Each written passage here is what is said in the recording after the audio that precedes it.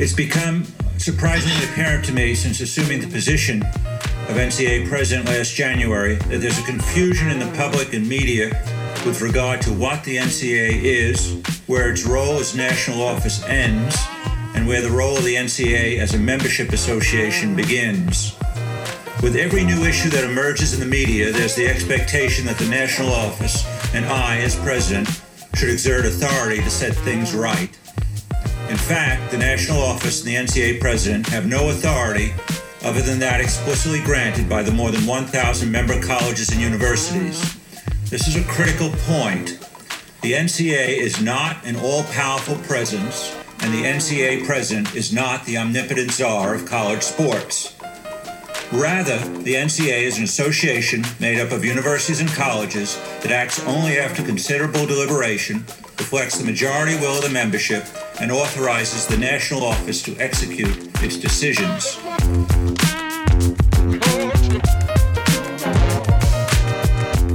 Welcome back to the Big Amateurism Monologues. My name is Richard Ford, and I'm your host. Just a reminder that all of the episodes for this podcast can be found at my website, BigAmateurism.com, where I have show notes and episode descriptions and some resources that I mention on an episode-by-episode basis, so you can check out some of the stuff we talk about for yourself. And then also I have my blog, which I've been writing in for about 2 years, and the name of that blog is CagerRedux.com, CagerRedux.com. In this episode, we're going to talk about the NCAA president. In the last episode, we talked about university presidents, and we're switching gears a little bit to a position in the big-time college sports business model that may be the most misunderstood power player in the whole business model. And the NCAA president has a couple of extraordinary powers that reside exclusively with that office.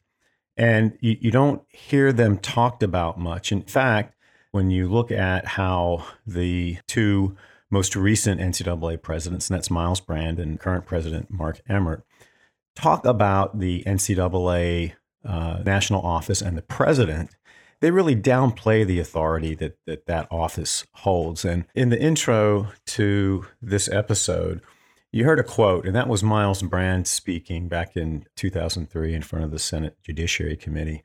And one of his primary points of emphasis, and this was in his opening statement, and the hearings were really about the lack of competition in the college bowl structure back then. This was before the college football playoff. But one of the things that Brand really wanted to emphasize and to contextualize was that the NCAA national office and the NCAA president in particular really didn't have much independent authority outside of the membership. And that is a bit misleading. Brand was president from 2003 to 2009, and then he passed away from cancer. And then in 2010, Mark Emmert, the current NCAA president, took over. And Emmert uses that same narrative, and he uses it in his public comments and his testimony before Congress. And the idea there is that the national office and the NCAA president are really kind of passive actors in this whole enterprise. And they're just sort of, managing all of these issues in accordance with decisions made at the university level and at the governing board level. But I think that general characterization is a little misleading when you look at what the NCAA president is actually authorized to do. And then another misleading effect of those characterizations is this suggestion that the NCAA president has this direct relationship to the membership. And when you look at the powers that the Board of Governors has, one of its key responsibilities is to, quote, employ the NCAA president, who shall be administratively responsible to the Board of Governors, and who shall be authorized to employ such other persons as may be necessary to conduct efficiently the business of the association. A couple of things about that description of the NCAA president's relationship to the organization. First, that's really the only description of the NCAA president's authorities that's contained in Article 4 of the NCAA Constitution titled Organization. And remember, we talked about this in the last episode. That section sets forth all of the governing bodies, how they are put together, who can serve on those governing bodies, and the specific duties of each one. And it's very clear in terms of the divisions between the three major governing bodies, and those are the Board of Governors, the only association-wide governing body, and then you have the Division I Board of Directors, which is very powerful, and then you have the Division I Council. So those three governing bodies really are power players in the entire association-wide governance structure. You would think that there would be a similar specific identification of the NCAA president, what his role is, what his duties and responsibilities are. But that's not in the Article 4 organization section of the NCAA Constitution. And the second thing I want to observe about how the NCAA president is characterized in that section under the Board of Governors' duties and responsibilities is that the NCAA president isn't elected by the membership. The NCAA president is employed by the Board of Governors, and the NCAA president reports only to the NCAA Board of Governors. And that's important because, as you'll see when we talk about the powers that the NCAA president does have, those powers are exercised in a very small universe of decision makers at the NCAA national office and through the NCAA Board of Governors. And that really undermines this suggestion that the NCAA president and the national office are simply being responsive to the will of the membership and the will of all the people that the association serves. But to figure out what the NCAA president actually is authorized to do, you have to go to the very back into the bowels of the NCAA Division I manual. And, that's a 450-page document. It's almost impossible to understand. It's written by lawyers for lawyers. But in the last section of that manual, there's a section called Administrative Bylaws, and it's not very long. And in those administrative bylaws are two really important authorities and powers that the NCAA president has that are exclusive to the NCAA president. And the first relates to the sale of NCAA property. And the second relates to the authority of the NCAA president to hire not just NCAA national office employees, but also non-administrative personnel that allow the NCAA president to go out and hire third-party service providers and experts to help conduct the business of the association. And we're going to talk about those two powers and how they are really important in this perfect storm era. And, we're talking about the perfect storm, and that is how the NCAA and Power Five have gone about trying to eliminate external threats to their regulatory model, which would then eliminate external threats to their revenue streams. Let's talk more specifically about these two powers. And then with each one, I'll talk about how they're relevant to the perfect storm. So let's start with the sale of NCAA property. And I'll just go through the regulations and then talk really about the importance of the revenue generation capacity in the sale of those properties and how important it is to the NCAA's overall business model. But Section 31.6 of these administrative bylaws is titled Right to NCAA Properties and Marketing Restrictions. And there's a section titled Championship Properties. And it's important to remember that the NCAA is only in the business of championships. It doesn't get involved in regular season programming. The conferences do that, and a couple of powerhouse individual schools have their own products. But the NCAA is only in the business of championships, and it conducts championships across the three divisions in all NCAA sports. But notably, as we've discussed in prior episodes, and I want to reemphasize now, the NCAA has absolutely nothing to do with the big-time football championships or big-time bowl game tie-ins. Because of this 1984 Supreme Court decision in Board of Regents, the NCAA lost its football empire, and they get no football revenue. They are almost entirely dependent on revenue from the Division I men's basketball tournament. But under the championship properties regulations, the NCAA president has the authority to award the media rights to these championships, which means television, radio, and film rights. And then in the procedures of how those rights are awarded, it is the NCAA president who is responsible for the negotiation of those deals, for the terms of those deals, and for how those deals fit into the overall business model of big-time college sports. Another section titled Marketing, Licensing, Promotional, and Public Affairs Initiatives, the NCAA president has the exclusive authority to sell all of the ancillary NCAA intellectual property to third parties or to corporate partners. And in that process, just as with the television rights, the NCAA president is responsible for negotiating those deals and deciding what terms are going to apply to those deals, and dealing directly with all of the third parties who are interested in purchasing those rights. And the NCAA has a pretty big vault of intellectual property that it licenses and sells. And just as an example, I think the NCAA owns at least 70 trademarks that relate to all of the championship products that it conducts and then sells the rights to. And of those 70 marks, I think 50 are sports specific, tied directly to an individual sport and an individual tournament and an individual championship. And of those 50 sports specific marks, a substantial majority of them relate to the Division I men's basketball tournament, which is March Madness. And that is the goose that lays the golden eggs. That's where the NCAA acquires a lot of its intellectual property rights and then sells those rights for billions and billions of dollars.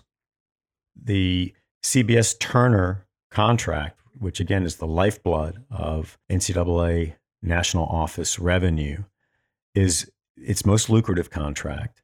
And it started in 1994, and in its current version will extend into 2032. And over that long contract period, the NCAA will have brought in $20 billion, that's billion with a B, dollars. And I want to talk a little bit about that contract because it's so important to the overall business model and is relevant in the perfect storm because it's the revenue from that one contract that is funding this war against external regulators to preserve the NCAA's authority to impose its compensation limits and preserve its revenue streams and preserve the status quo. So this March Madness revenue is important for a number of different reasons. Number one, it keeps the Power 5 football interests happy. So the Power 5 football interests have their own fiefdom and they have their own money and their own autonomy. And they operate at a business level entirely outside of the NCAA, but they are under the NCAA administrative umbrella, and they receive enormous benefit from that relationship and from the March Madness money, because that money goes to underwrite all of the administrative expenses that the Power 5 benefit from these massive legal fees and the antitrust suits, to the congressional lobbying campaign, to the big public relations campaign that is a part of that, to the enforcement and infractions program. And the Power 5 football interests also benefit to a lesser degree by the goodwill that the NCAA generates association-wide by spreading that money around. And all that money is generated by elite Division I men's basketball players, the overwhelming majority of whom are African American. And big-time football gets a free ride on the dime of these elite basketball players. So, that's one important factor with that money.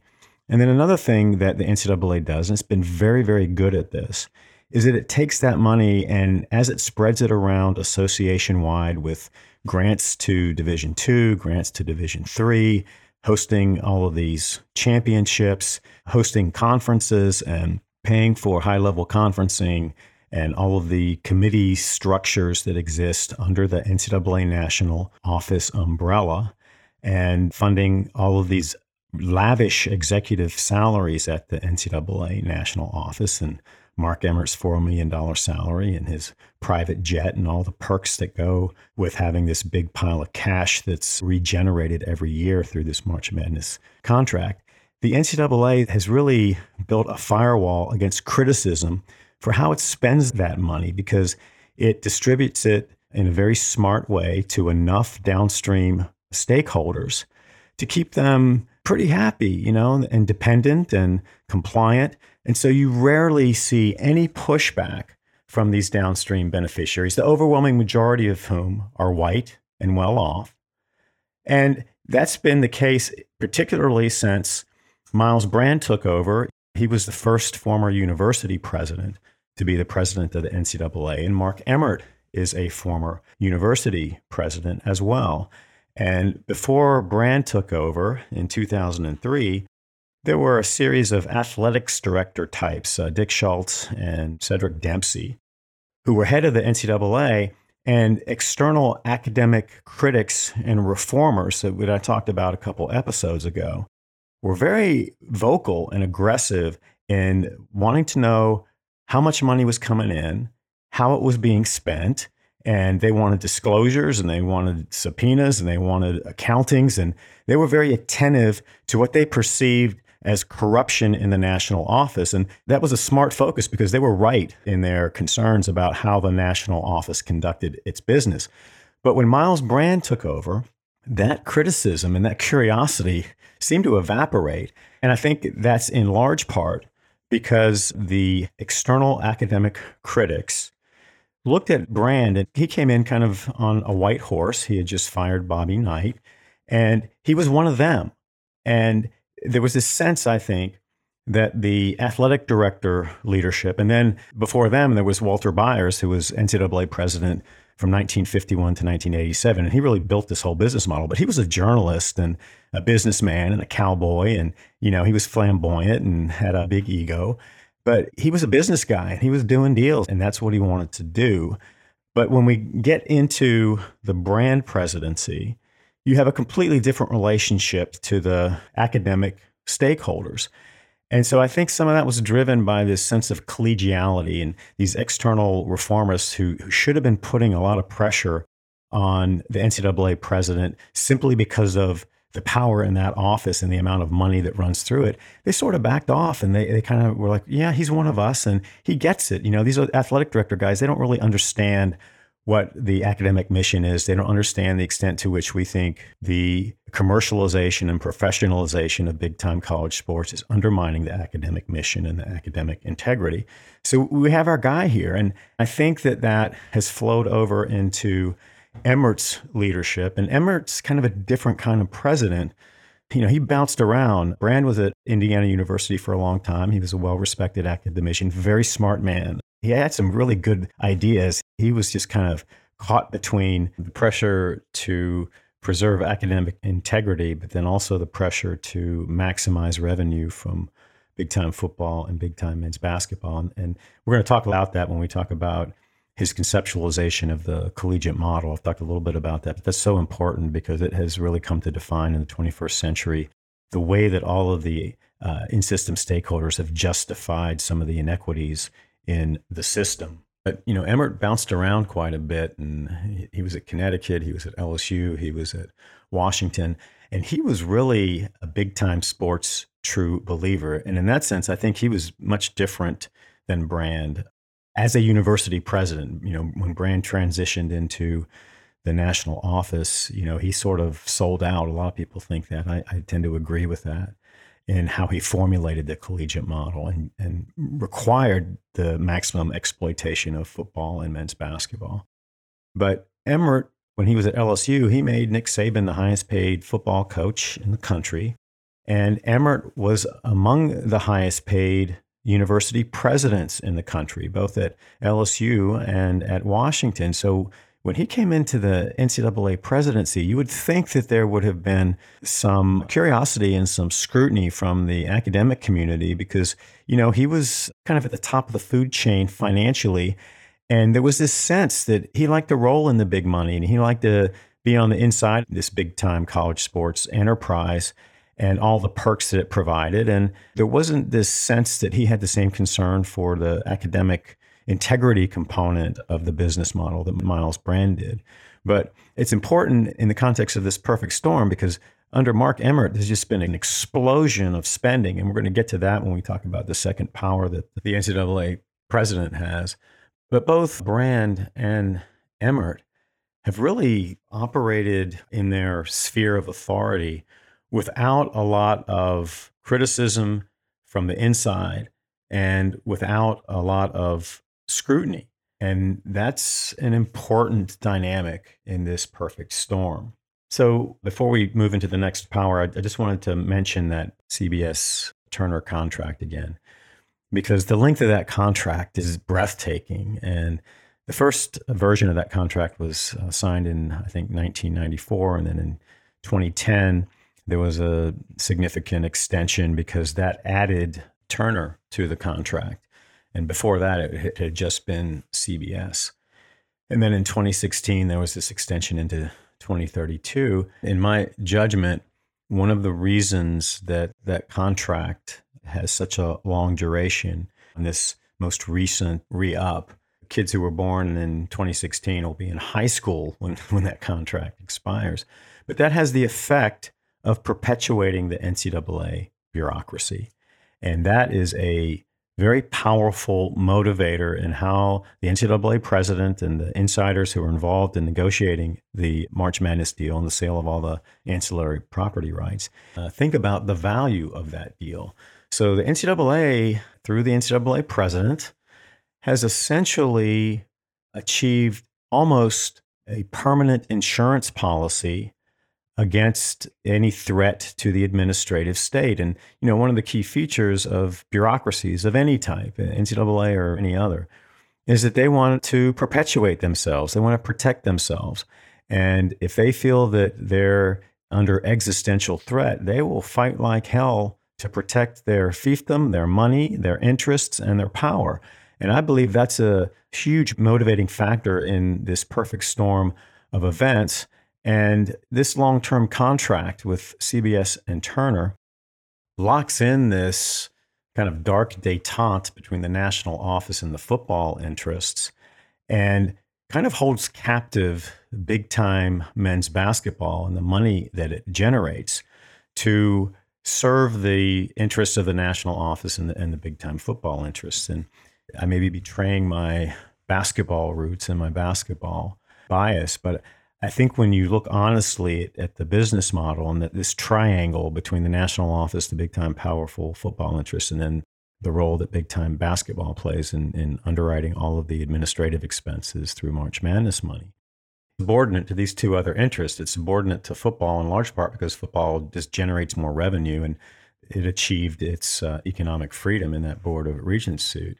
But it's also subordinate to the NCAA national office through this long-term contract because the basketball interests aren't in a position, having been locked in to this long-term contract, to fight back against it. And it's a really unhealthy dynamic that got exposed in the perfect storm, and particularly with COVID when the revenue streams stopped and the Power 5 football interests were making these interesting decisions about fall football. But in the middle of all this was this panic in the NCAA national office about the March Madness revenue stream. And then you had downstream stakeholders expressing those same concerns. And in the middle of all this, you have these elite basketball players who are generating all of this value, who really have no voice in the business model. And I just think that's one of the injustices in this system. But I will say this. If the Power 5 and Big East basketball players got together and decided to call in sick for the March Madness tournament, the NCAA national office would be in serious trouble, and the business model that this whole shooting match is based upon would be at risk. They have a lot of power. I just don't think they're going to be able to exercise it in a way that's going to be that effective. And we'll talk about that in other episodes. So now let's look at this second power, and that is the personnel power, the employment power. And we're going to go into the administrative regulations again, and we're going to look at section 31.8 titled Personnel. And the first subheading under that is titled Employment. And I'm just going to read this. In accordance with Constitution 4.1.2b, and that is the provision in Article 4 under the Board of Governors duties that I've read earlier that just kind of describes the relationship between the Board of Governors and the NCAA president. The NCAA president is authorized to employ such persons as may be necessary to conduct efficiently the business of the association. The number of administrative personnel that may be employed shall be determined at the beginning of each fiscal year and may not be increased without the approval of the Board of Governors. The NCAA president may employ as many non-administrative personnel as may be necessary. Now, if you're reading these administrative bylaws and you read through that, the importance of it doesn't really sink in. It's just, more blah, blah, blah.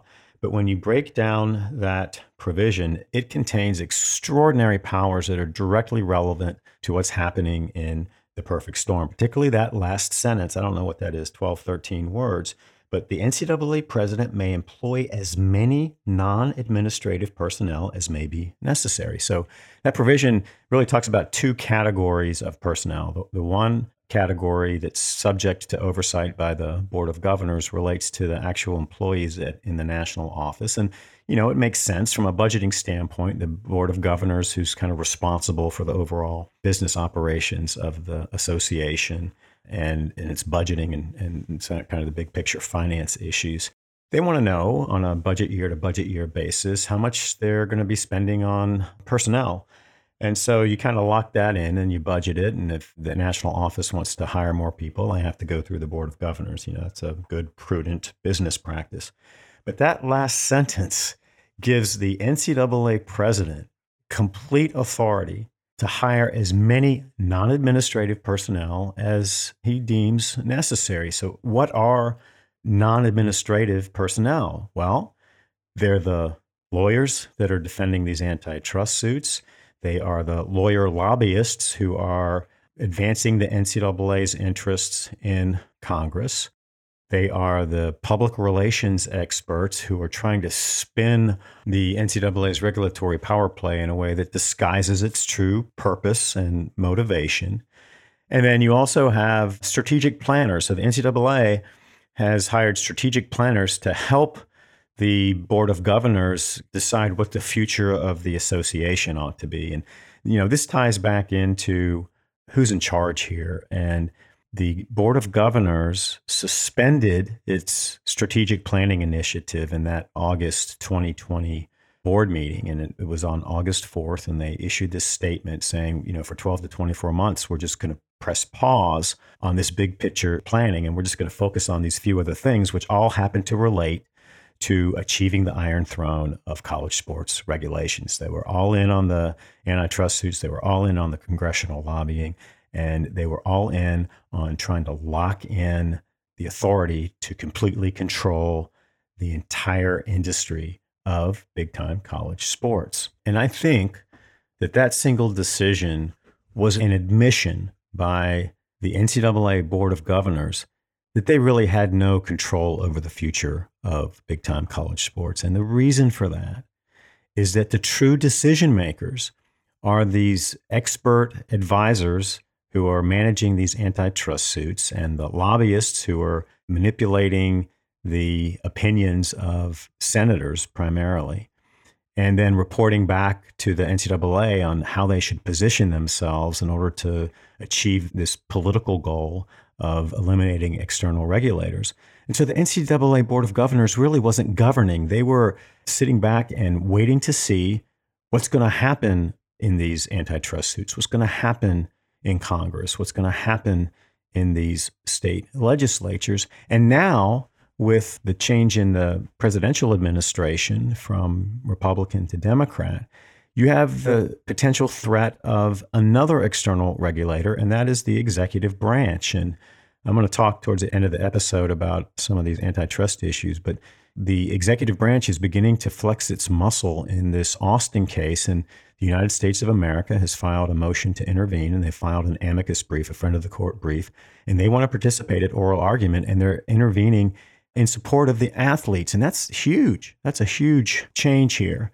So you have all these moving parts that are completely external to the NCAA governance structure. So you have to ask yourself, who are the decision makers, the in-system decision makers, the university presidents, the NCAA governing boards? Who are they listening to? And the answer to that, I believe, is that they're listening to the outside lawyers and the outside lobbyists and the outside spin doctors. And those people are directly under the control of Mark Emmert. And when you think about how this plays out in practice, actually the Board of Governors' decision to pull back in that August meeting does have some logic to it, but I just think it points out the extent to which they are powerless over this beast that has completely overtaken the college sports marketplace. And they showed for sure that they had no control over big-time football, because the timing of that August meeting and that decision to pull back on some of their governance responsibilities happened to be a week before the power conferences were making their decisions on fall football. And because of this Board of Regents decision and the financial independence that the Power Five have, and the fact that they have their own championship and their own bowl tie-ins that have nothing to do with the NCAA, the Board of Governors were powerless to do anything and to intervene. And it just really was an exclamation point on how flaccid and ineffective that board is when it came to addressing some very difficult issues. And COVID just really exposed the cracks in the foundation of that unholy trinity between the national office, the big-time powerful football interests, and the basketball money. But in looking at this, I really tried to put myself in the position of a member of the NCAA Board of Governors. And I don't know, some of you may have served on boards of one type or another. And I've served on some boards, and a couple have been governing boards. I've served on some advisory boards. And there are important distinctions between those two. An advisory board really has no authority. They are truly advisory, and a lot of their influence is really superficial, and you come in and you cheerlead for the institution or the entity or whatever the thing is you're advising. But you really don't have much real control over how the decisions are made. The governing board is, as the title suggests, is completely different, and they have real responsibilities. And the NCAA Board of Governors has real responsibilities, and they're representing higher education. They're representing one of our most important cultural institutions, and they're in a big business, a $15 billion a year business. And their decisions are consequential because even though they don't have a legal fiduciary duty to the athletes, and we'll talk about that and why that's the case, I believe they have really created a moral fiduciary duty based on their propaganda and all of the things they claim they stand for, and all of the ways that they claim to be concerned about the educational interests and the well-being of the athletes. So they are the standard bearers of that set of principles, and they've defined them and they own them.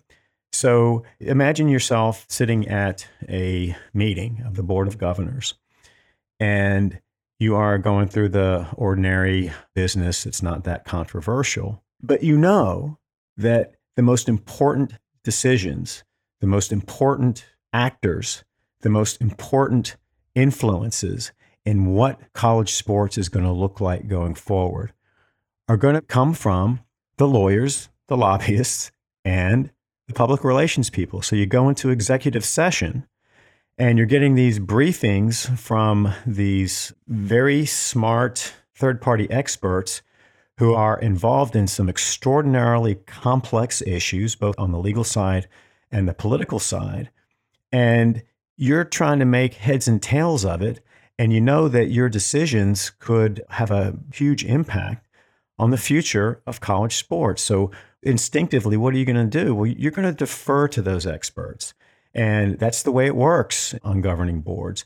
And the primary point of contact that those third-party experts have probably isn't with the Board of Governors. It's most likely with the person who hired them, which is Mark Emmert, and the chief legal guy, a guy named Don Remy at the NCAA National Office, and the array of attorneys that are on the NCAA executive staff. The number of attorneys in the NCAA executive leadership has mushroomed over the years, and there's a reason for that. So you have all of this information kind of flowing through these people at the national office who have these incentives and motives that are completely inconsistent with the values of the association, and they're pursuing them.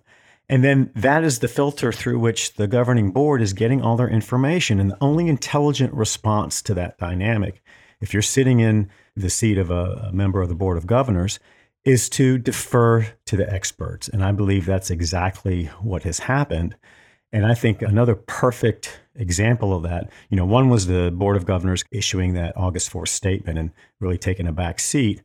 But the other is what happened with this name, image, and likeness voluntary rules change initiative that the NCAA has been championing since May of 2019.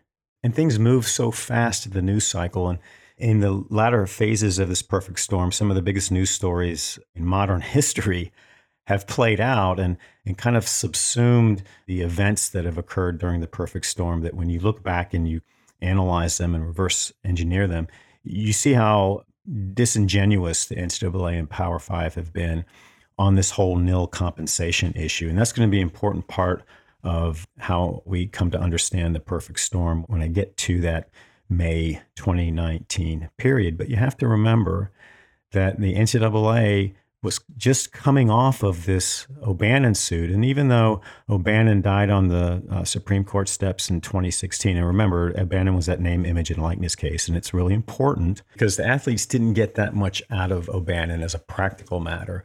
And the way that Ninth Circuit framed its legal reasoning on the role of amateurism in the NCAA's compensation limits, it was really deferential to the NCAA. And so on the backside of that, the NCAA, they escaped the worst possible outcome, which would have been a free market for the athlete services. And what was left instead was this interesting distinction that the Ninth Circuit and O'Bannon drew between education-related benefits and non-education-related benefits, and basically took non-educated-related benefits off the table. But the NCAA comes into this voluntary rulemaking initiative to get the athletes some nil compensation with a backdrop of just having spent $100 million in O'Bannon to draw a line in the sand on nil compensation and to fight to the death to prevent athletes from achieving any nil compensation. And even though the substantive part of the case ended in the fall of 2016 when the Supreme Court declined review, there was still an attorney's fees issue that was being litigated, and that played out into late 2018. So the NCAA was still fighting tooth and nail because they believed that they were right in O'Bannon and they didn't want to have to pay legal fees. And then it's just 6 months later that all of a sudden they have this working group that they start up to explore nil compensation, or at least it comes to be that. Initially, it was to find ways to beat back the federal and state legislative threats to the compensation limits. Have to understand that transition. And the NCAA and Power Five saw this nil compensation discussion as a great way to get in front of the Senate to try to get these extraordinary federal immunities and protections under the guise of nil compensation.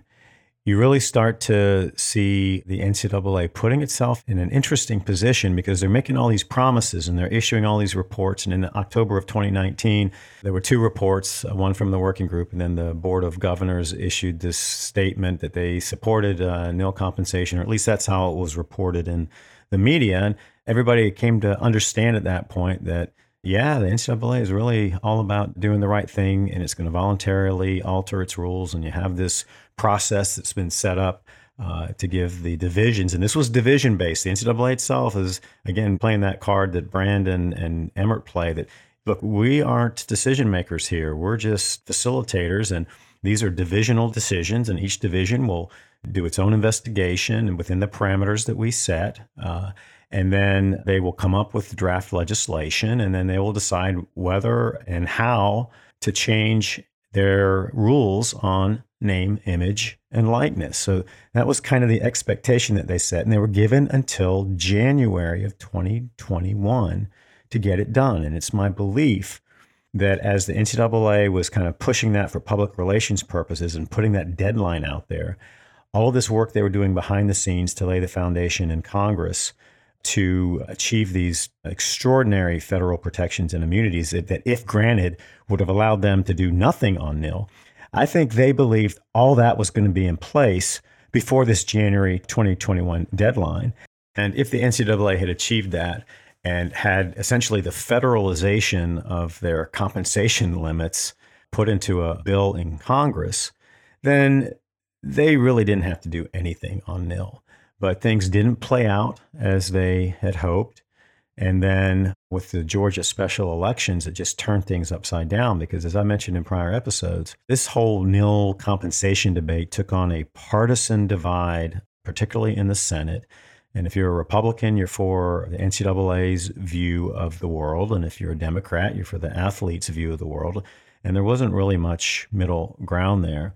But the Republicans controlled the Senate, and there was every expectation that the 2020 elections were going to allow the Republicans to control the Senate. And if that had been the case, even though they lost the White House and they lost the support of Trump and Pence, both of whom had been vocal in kind of support of Power 5 NCAA interests, you still had this opportunity in the Senate to get what you needed in Congress. And then that all changed. It changed overnight with the Georgia special elections and then the flip of the Senate from Republican to Democrat. And then all this hurry up that the Power 5 and the NCAA were insisting on in Congress, all of a sudden they were slamming on the brakes. And remember that the NCAA was going to roll out its divisional nil proposals, some proposed legislation that was going to get athletes nil compensation. And that was going to happen at their January meeting in 2021, which started on January 11th. The week before, they lost their advantage in the Senate. And then between January 5th and January 11th, the NCAA, through Mark Emmert, pulled the plug on voluntary nil rules changes. And they used a really disingenuous excuse for that. And we'll talk about that in detail. But all of a sudden, after promises since May of 2019 for this nil voluntary rules changes, all of a sudden it just disappeared. And the lack of curiosity in the media was just shocking to me. But that speaks to the power of the external influences that have been driving the train on the future of college sports, and they've dictated the decisions of the institutional stakeholders and the NCAA governance bodies, particularly the Board of Governors.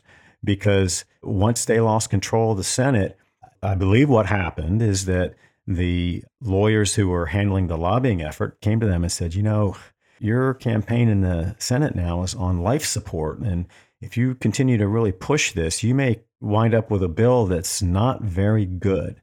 And so literally overnight, without any internal deliberation, without any of this thoughtful discussion that the NCAA and the governing boards claim supports their decision-making, you had the NCAA pulling the plug on one of the biggest promises it's made in the 21st century to try to move athletes' rights into the 21st century. And they did that under the public relations guise of modernizing NCAA rules. And that was the word that the NCAA Board of Governors used when it was pumping the narrative in the media that they were serious about making voluntary nil rules changes.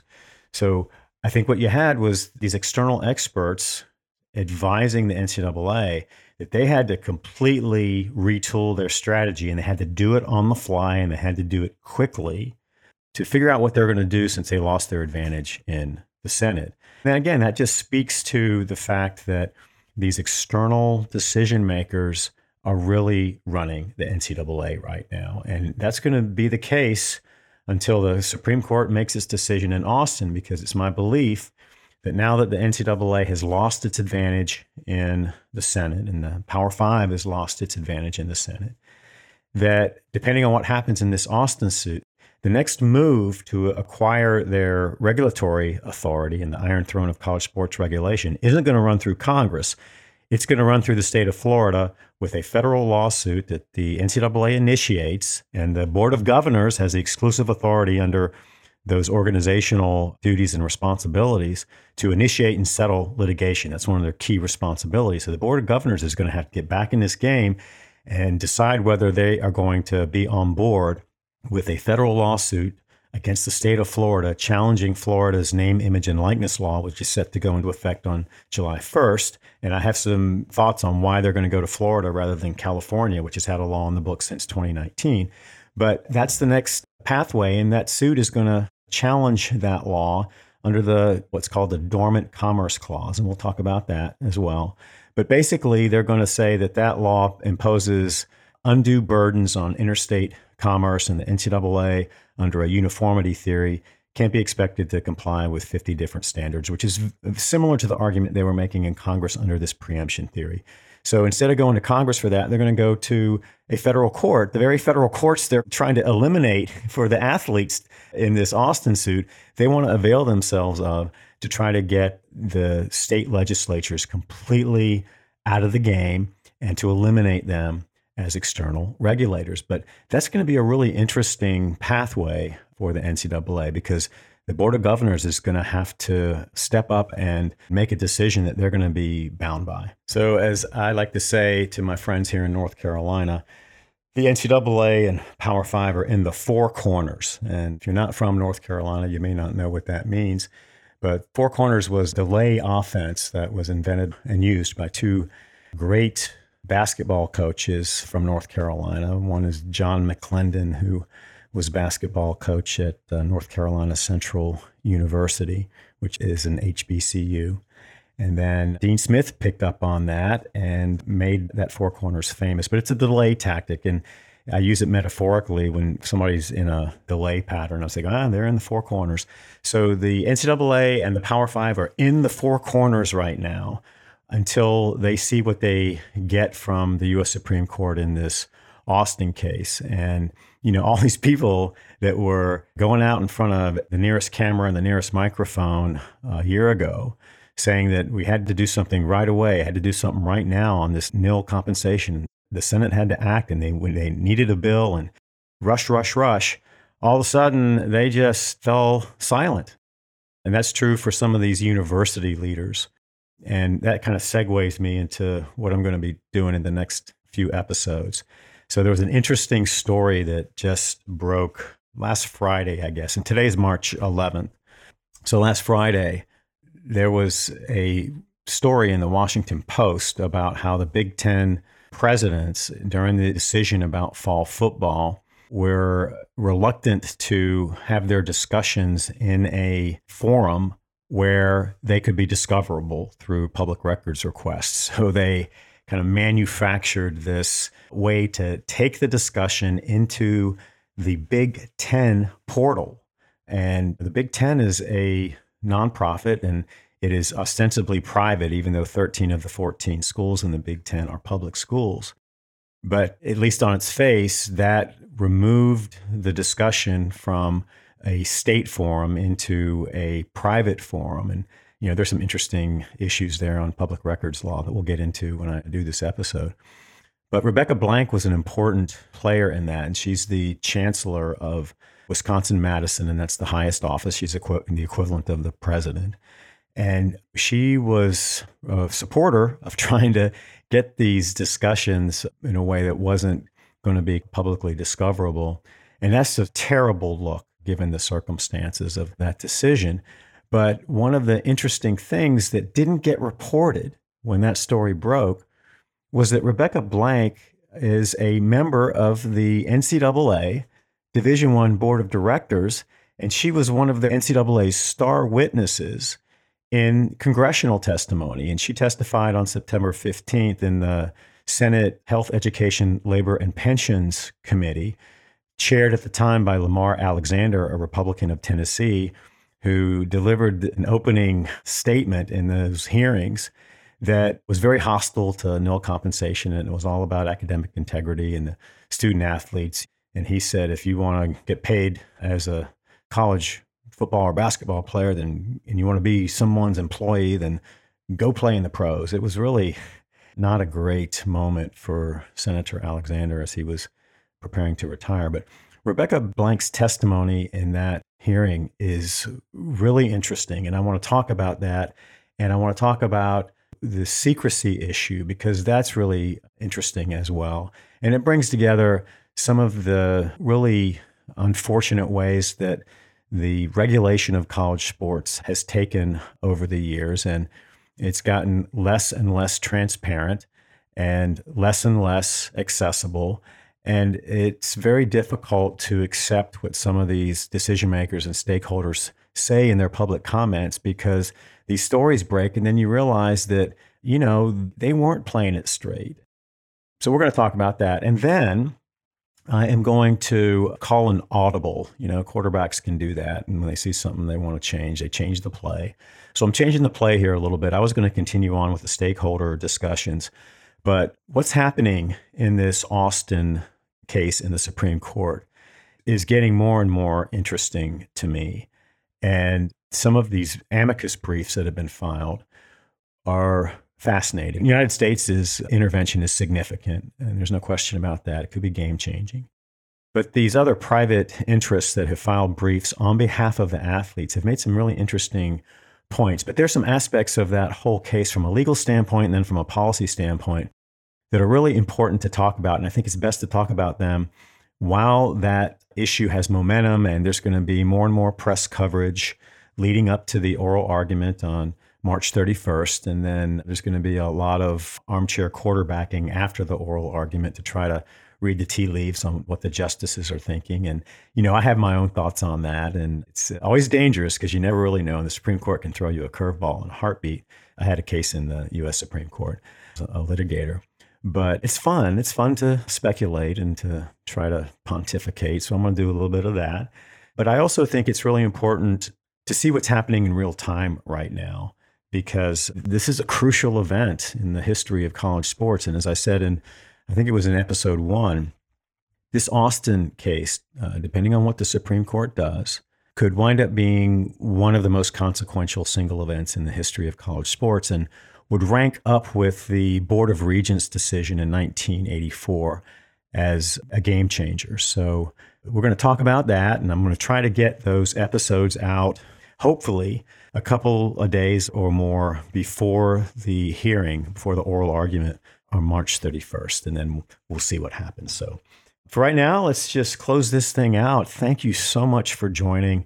I know that some of this stuff was deep in the weeds, but it'll make more and more sense as we move forward. And I'm going to reinforce certain themes that are so important, like the relationship between the Power Five and the NCAA and the basketball money, because it's really important to understand that it's not part of the current narrative of big-time college sports. And one of the reasons I wanted to do this podcast was to really highlight some of these aspects of the business model that get virtually no coverage, and then to also talk about what I think the NCAA is really doing, and talking about what they've done and what the Power Five have done in this Austin case really is illuminating, I think, in terms of their motives and what they're really trying to achieve here. So we'll have some fun with that, I hope.